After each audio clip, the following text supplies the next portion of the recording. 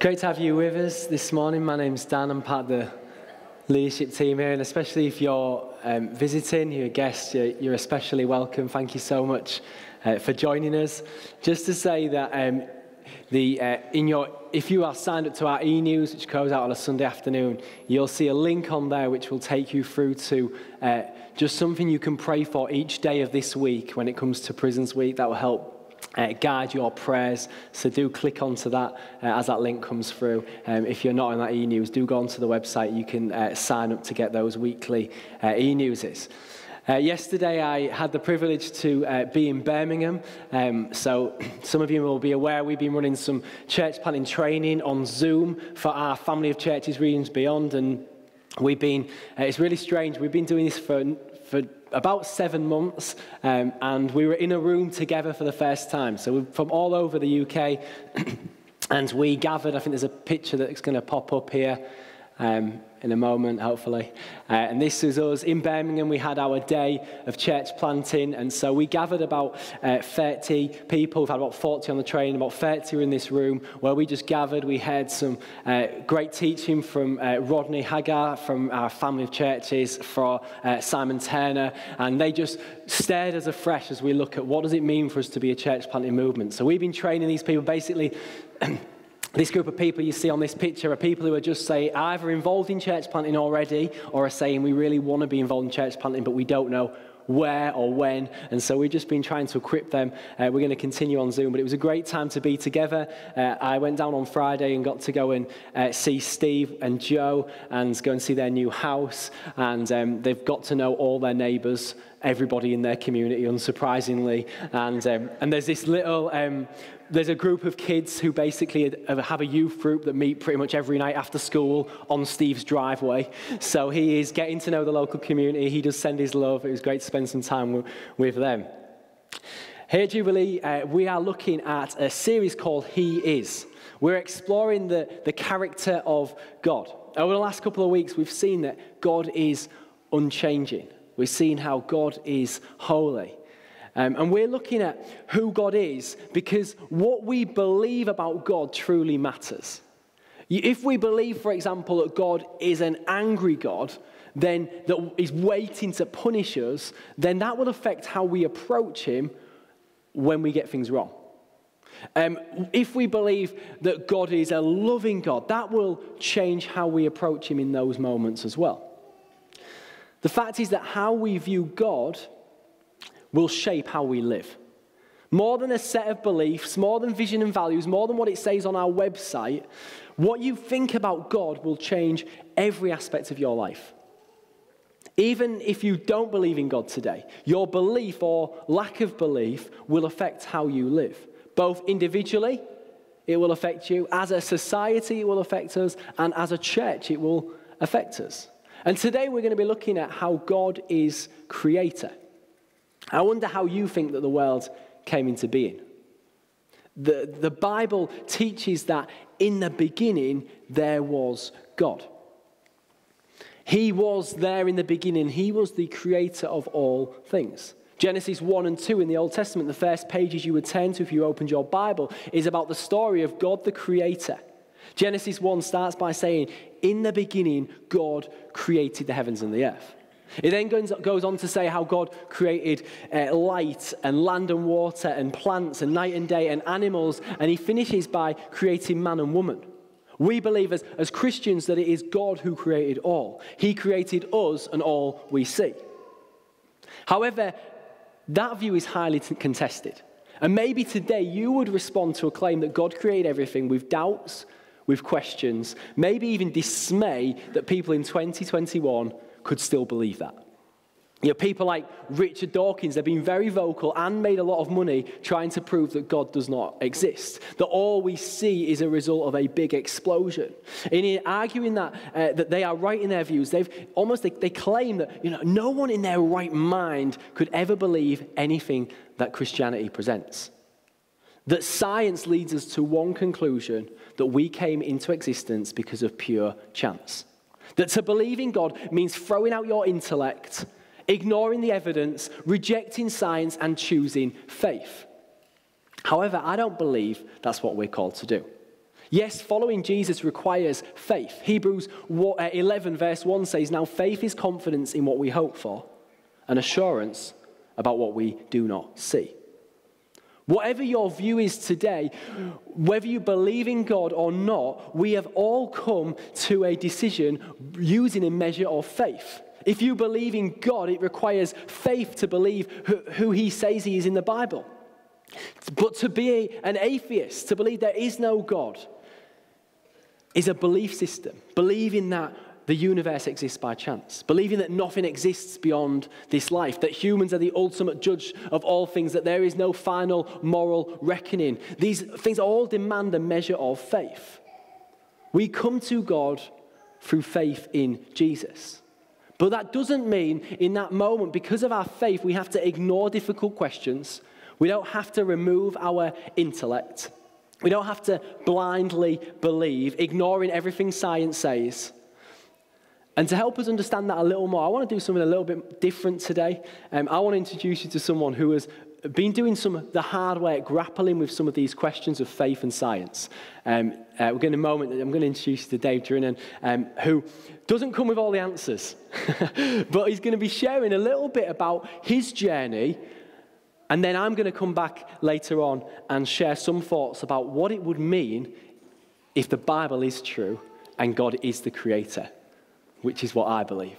So Dave, would you give Dave a welcome?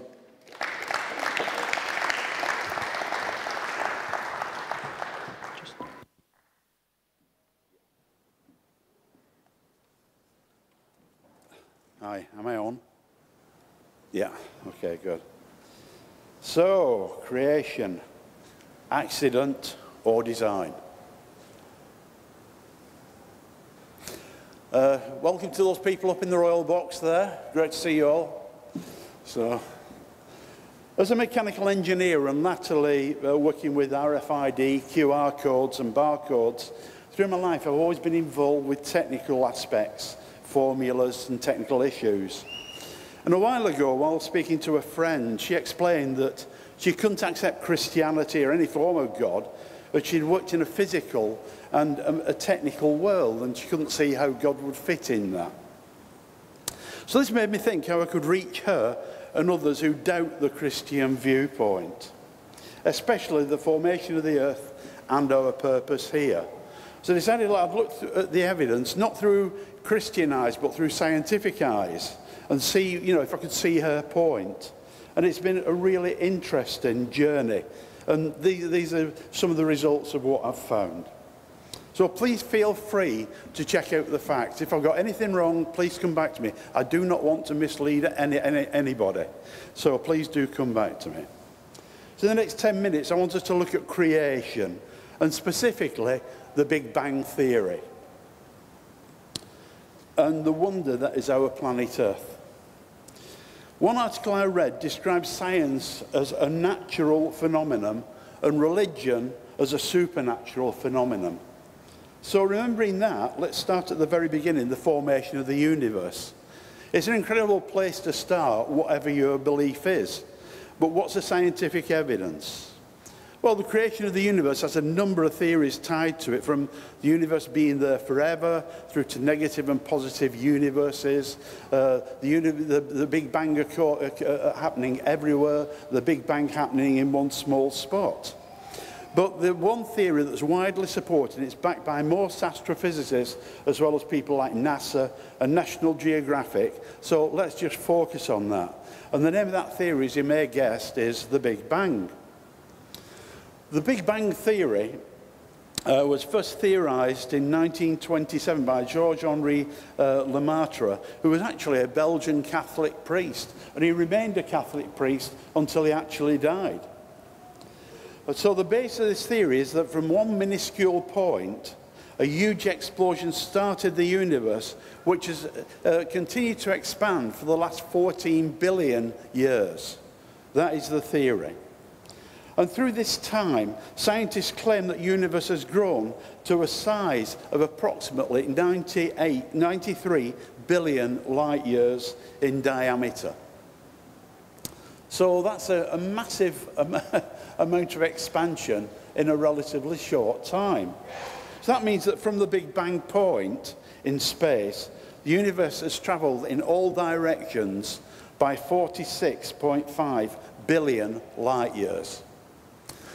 Now, if you look at that, the speed of expansion works out at, there's going to be a lot of zeros here, 626,000 miles per second. That's how long the universe has been expanding for the last 13.8 billion years. So this means that the universe has expanded by that amount, yet one of the world's greatest ever scientists, Albert Einstein, said that nothing can travel faster than light. So how does that kind of compare with the matter actually flying out at 3 times the speed of light? So to gain an explanation, I went to NASA, probably the biggest authority in the world at the current time for scientific information. And the explanation that they came back gave me 3 possible explanations, not one, but 3 possible explanations. One of the main explanations, which is covered quite a bit on other websites, claims that as space is expanding at a fast rate, and the matter is kind of expanding at the same kind of incredible rate, that it's just kind of, that's how they can get over this light travel, the universe traveling at 3 times the speed of light. But space is eternal, and so it's got to be determined by how big our universe is at any one time. And also, how can space, which is a vacuum, expand? So the 93 billion light years expansion in 13.8 billion years still remains unanswered, and there are hundreds of theories out there when you go onto the internet. Therefore, science becomes not natural, but supernatural. So let's now look at our solar system. Our solar system, have you ever wondered why we've failed to find any life on any other planets? Yet ours is designed to sustain us, and to meet our most basic everyday needs. It makes you wonder, doesn't it? Could it just be a coincidence, accident, or design? Around 93 million miles from the blistering 6,000 degree centigrade surface of the sun hangs our tiny planet Earth. The Earth, incidentally, if we take the whole of the solar system and join it together, the Earth is less than 1/millionth the volume of the whole solar system. Just 1/millionth. It's a rotating sphere. It's perfectly suspended in the universe, and the size, position, and angle of the Earth is a scientific phenomenon. Any close to the sun, and we burn up. Any further away, and we would freeze. The combination of gases on the Earth, of nitrogen and oxygen, is the exact mix that we need to prosper. It doesn't happen on any other planet that we're aware of. Consider also the amazing tilt of the axis of the Earth. No other planets are tilted like ours at a perfect 23.5 degrees. This angle allows the sun's rays to touch every part of Earth's surface over the course of a year as the Earth circles the sun. If there was no tilt to the axis, the poles would freeze up and the equator would not be livable, so life probably wouldn't even exist. And also, the axis of the Earth makes it possible for the food chain to exist, and also gives us our beautiful seasons, autumn and spring. The perfectly placed and size of the moon controls the tides. It cleans the oceans. The waves don't crash in vain. The tides drag impurities into the depths. It's nature's own recycling chain, although we are trying to break that at the present time, I do admit. This size also is really important. It's perfect. If the Earth was 10% larger, 10% smaller, we wouldn't be here. That's due to the increased gravity if the Earth was just 10% larger. If we were 10% smaller, then the magnetic field would not work, and that holds our atmosphere together. So the sun would have stripped away all our atmosphere, all our livable gases, and we wouldn't be here at the present time. That's happened to the planet Mercury. Now, interestingly, a number of educators and scientists around the world, whether they believe in a God or say that the Bible's account of creation align with the Big Bang Theory, but it points us back to the truth of these words. In the beginning, God created the heavens and the earth. The subject becomes clearer if we rephrase the whole thing again as accident or design. Evolutionist and the atheist Stephen Hawking, who was one of science's probably most respected people since probably Einstein, he made this statement. He said, the universe and the laws of physics seem to have been specifically designed for us. If any one of about 40 physical qualities had more than slightly different values, life as we know now would not exist. That's incredible, coming from Stephen Hawking, who's, you know, he was one of the world's leading atheists. Interesting, the first thing God tells in the Bible is that he created all things and that he controls all things. Now consider these three quotes from these three magazines. Most cosmologists, those are scientists who study the universe, agree that the Genesis account of creation, in imagining an initial void, may be uncannily close to the truth. That was in Time magazine. Next one, this is from Jim Holt, who's a science writer for the Wall Street Journal. The universe suddenly exploded into being. The Big Bang bears an uncanny resemblance to the Genesis command. And lastly, this is from US News and World Report. It says that revelations about supernovas, black holes, quarks, and the Big Bang even suggest to some scientists that there is a grand design in the universe. As I started to put this together, I was watching a series by Brian Cox called The Planets, and it's a fantastic series. You should all watch it. And he said in that, it does seem quite contrived, almost fantastical. I love that word, fantastical. But the more we learn about the formation of the solar system, the more we try to model a system like ours, with 4 terrestrial water-rich planets close to a star and the gas giants further out, the more we learn that perhaps for all things to happen is unlikely. So places like this may be extremely rare. That's an amazing statement. And that's in Brian Cox, The Planets, if you're watching it, episode 3, about 36 minutes in.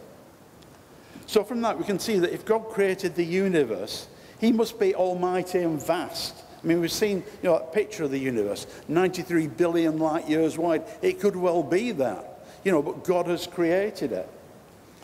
But God is vast. He's amazingly bigger than the universe itself, not bound by science or by natural rules and law. In Psalm 33, verses 6, it said, by the word of the Lord the heavens were made, the starry hosts by the breath of his mouth. God breathed out the universe.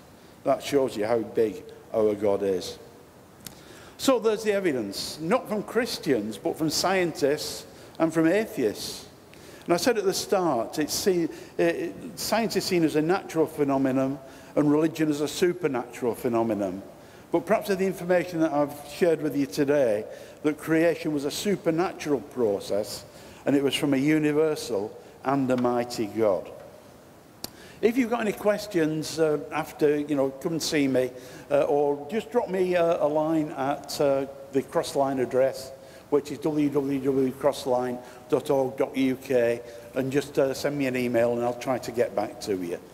Okay, thanks for your time.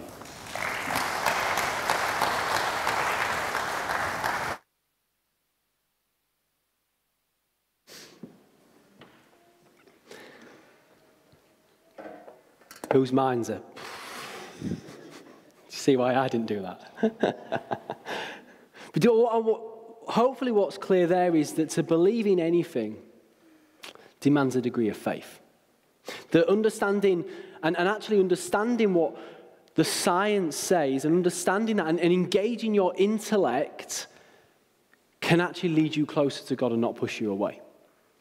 How did it all begin? Why is there something rather than nothing? Why is there chaos rather than order?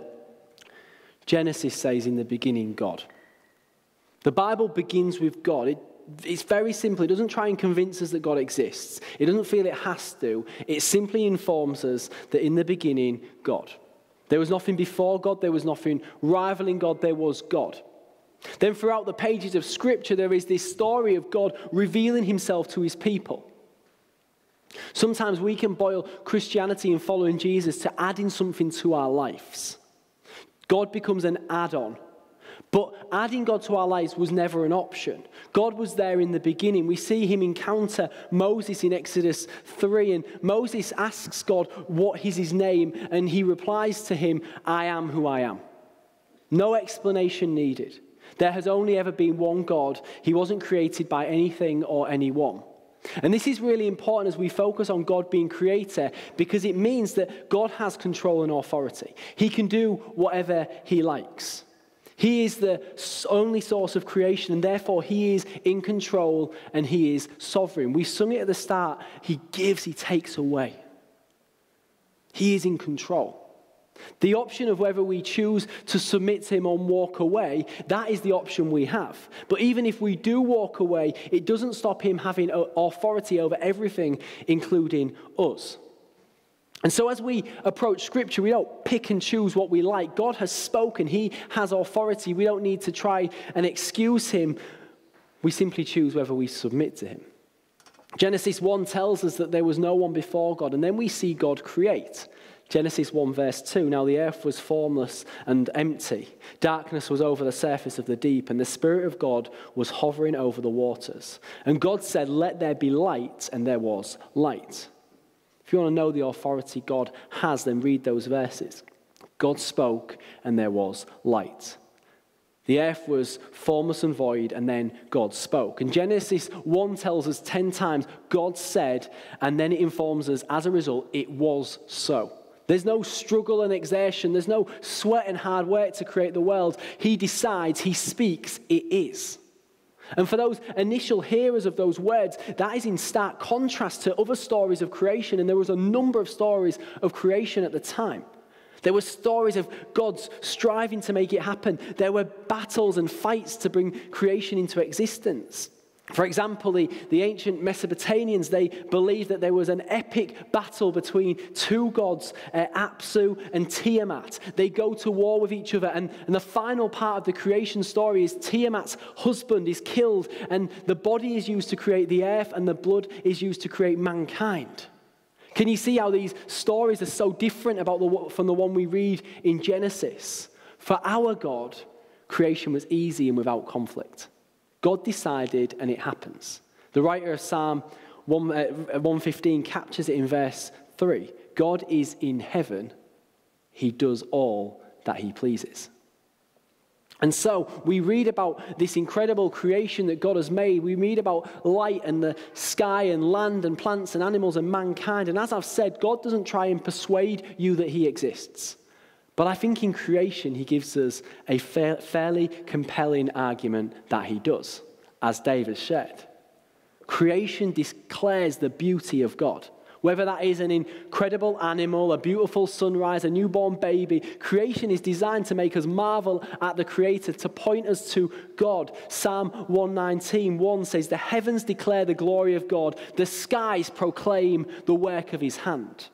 Romans 1:20, for since the creation of the world, God's invisible qualities, his eternal power and divine nature have been clearly seen, being understood from what has been made, so people are without excuse. God doesn't argue his existence, but the passage tells us that in creation we see God for who he is. I wonder what are those bits of creation that make you marvel in awe. For me, watching the sea crash onto the beach.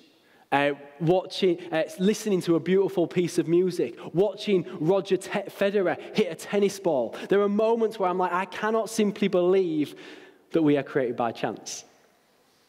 Think about the stars that Dave shared about. Think about how the fact that he said, don't miss that. If we were any closer to the sun, we'd burn up. Any further away, and we'd freeze. When you think about all that is created, when you think about the galaxies and the our local group that we're part of, and the Virgo supercluster, and you think of all these thousands of galaxies, all that God made, and in Genesis 1, he says he also made the stars. That is our creator. God begins with a mighty declaration. God is God and we are not. God is the creator and we are the creatures. That's the big picture. But then every day, we are reminded that God doesn't walk away from his creation. He doesn't leave us to it, but he is deeply involved. Every day he causes the sun to rise. This morning I woke up because God sustained me through the night. Every breath I take is because God allows it. Yes, he performs miracles. We want to see more of those, but he also performs the mundane. He creates, but then he sustains and he upholds all things. Isaiah 40:26 says, "Lift up your eyes and look to the heavens, who created all these things. He who brings out the starry host one by one, and he calls each forth by name. And because of his great power and mighty strength, not one of them is missing." Everything in creation points to God. We are made in his image so that God would be glorified. We are made to reflect our creator. And the problem was that Adam and Eve onwards, being in the image of God was never enough. We strive to be God. We see this in the Garden of Eden when the serpent comes to tempt Eve. And what does he offer her? He offers her to become God. He says to her in verse 4, "You certainly will not die." This is in Genesis 3. The serpent said to the woman, "For God knows that when you eat, your eyes will be opened, and you will be like God, knowing good and evil." The image of the Creator was no longer enough. No longer submitting to God's rule, but being in control. And every one of us since that point has chosen to reject God's rule. But then it says in Colossians 1:15-20, this talks about Jesus, and it says, "The Son is the image of the invisible God, the firstborn over all creation. For in him all things were created, things in heaven and on earth, visible and invisible, whether thrones or powers or rulers or authorities, all things have been created through him and for him. He is before all things, and in him all things hold together. And he is the head of the body, the church. He is the beginning and the firstborn among the dead, so that in everything he might have supremacy. For God was pleased to have all his fullness dwell in him, and through him to reconcile to himself all things, whether things on earth or things in heaven, by making peace through his blood shed on the cross." Jesus was there in the beginning. All things were created through him and for him. Jesus created the world with a plan to redeem it. The plan was that Jesus would save the world, that he would bring freedom. This was already planned way before God said, "Let there be light." Jesus' plan was that we would need him to save us, and through his action we would worship him and he would be glorified. I don't have all the answers. I wish I could explain it. But sometimes we just have to say, we just don't know. I don't know why God planned to create the earth with a plan to redeem it, but the Bible tells me that is the way it is. Revelation 13:8 says that Jesus was slain from the creation of the world. That means that it was always intended that Jesus would die for us. We have to live with that tension, that we don't have all the answers, but we must choose to worship Jesus, who created everything with a plan to save it all. The story of creation is all about Jesus. We are made in the image of God, but Jesus is God. Jesus comes to reveal God. It is all for his glory. All of creation, every plant and every animal, every sunset and every sunrise, every man and every woman are created to glorify God. If you want to know how something works best, you need to go to the one who made it. If you want to understand how humans work and flourish best, then we need to look to God, the Creator. Choosing to follow him, to live the life he calls us to. Not to be distracted by the culture around us, not to be distracted by the dominant thoughts of the day, but to be fixed on God, on his word, and following the ways of Jesus. And as we do that, we reflect the image of our God to those around us. And in that, as we reflect the image of God, he will be glorified in and through us. I wonder what picture of God you have today. He is Almighty Creator, created all things, and yet meets with each of us, sustains us daily, made us in his image. He doesn't leave us to it, but he empowers us. He says, I'm going to fill you afresh with the Spirit so you can live this out. So when people see us walking around this city, when people see us in our homes with our family, when they see us with our friends, when we're in the workplace or walking on the street, people would see the image of God. What a responsibility. Yet he says, I'm going to empower you with the Spirit. You don't have to strive. You don't have to work hard. You're adopted and you are sons and daughters of the King, and I give you everything so you can live this life out. The way this city will be changed, the way this region will be changed, is believers confidently stepping out in the image of Christ, living the ways of Jesus. People would see us and say, there must be a God. Would you stand with me?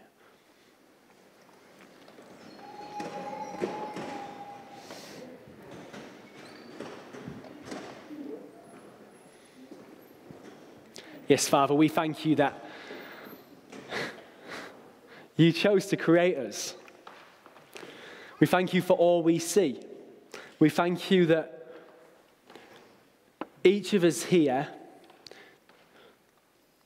not one of us are an accident.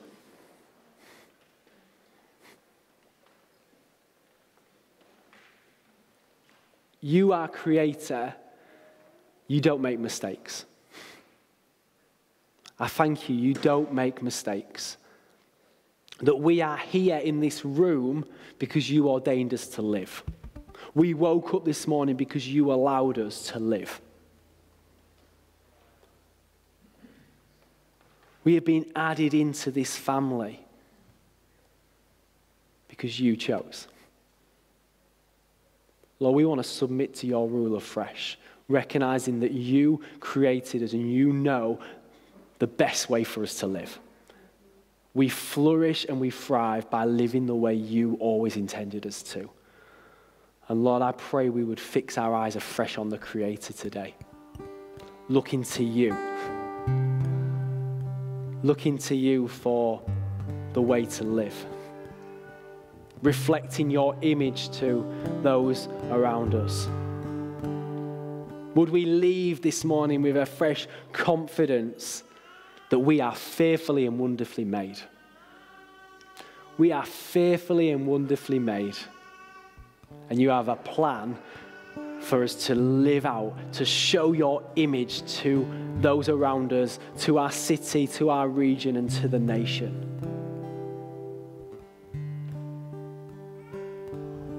Would you come and speak your identity afresh over us as we worship you, Lord?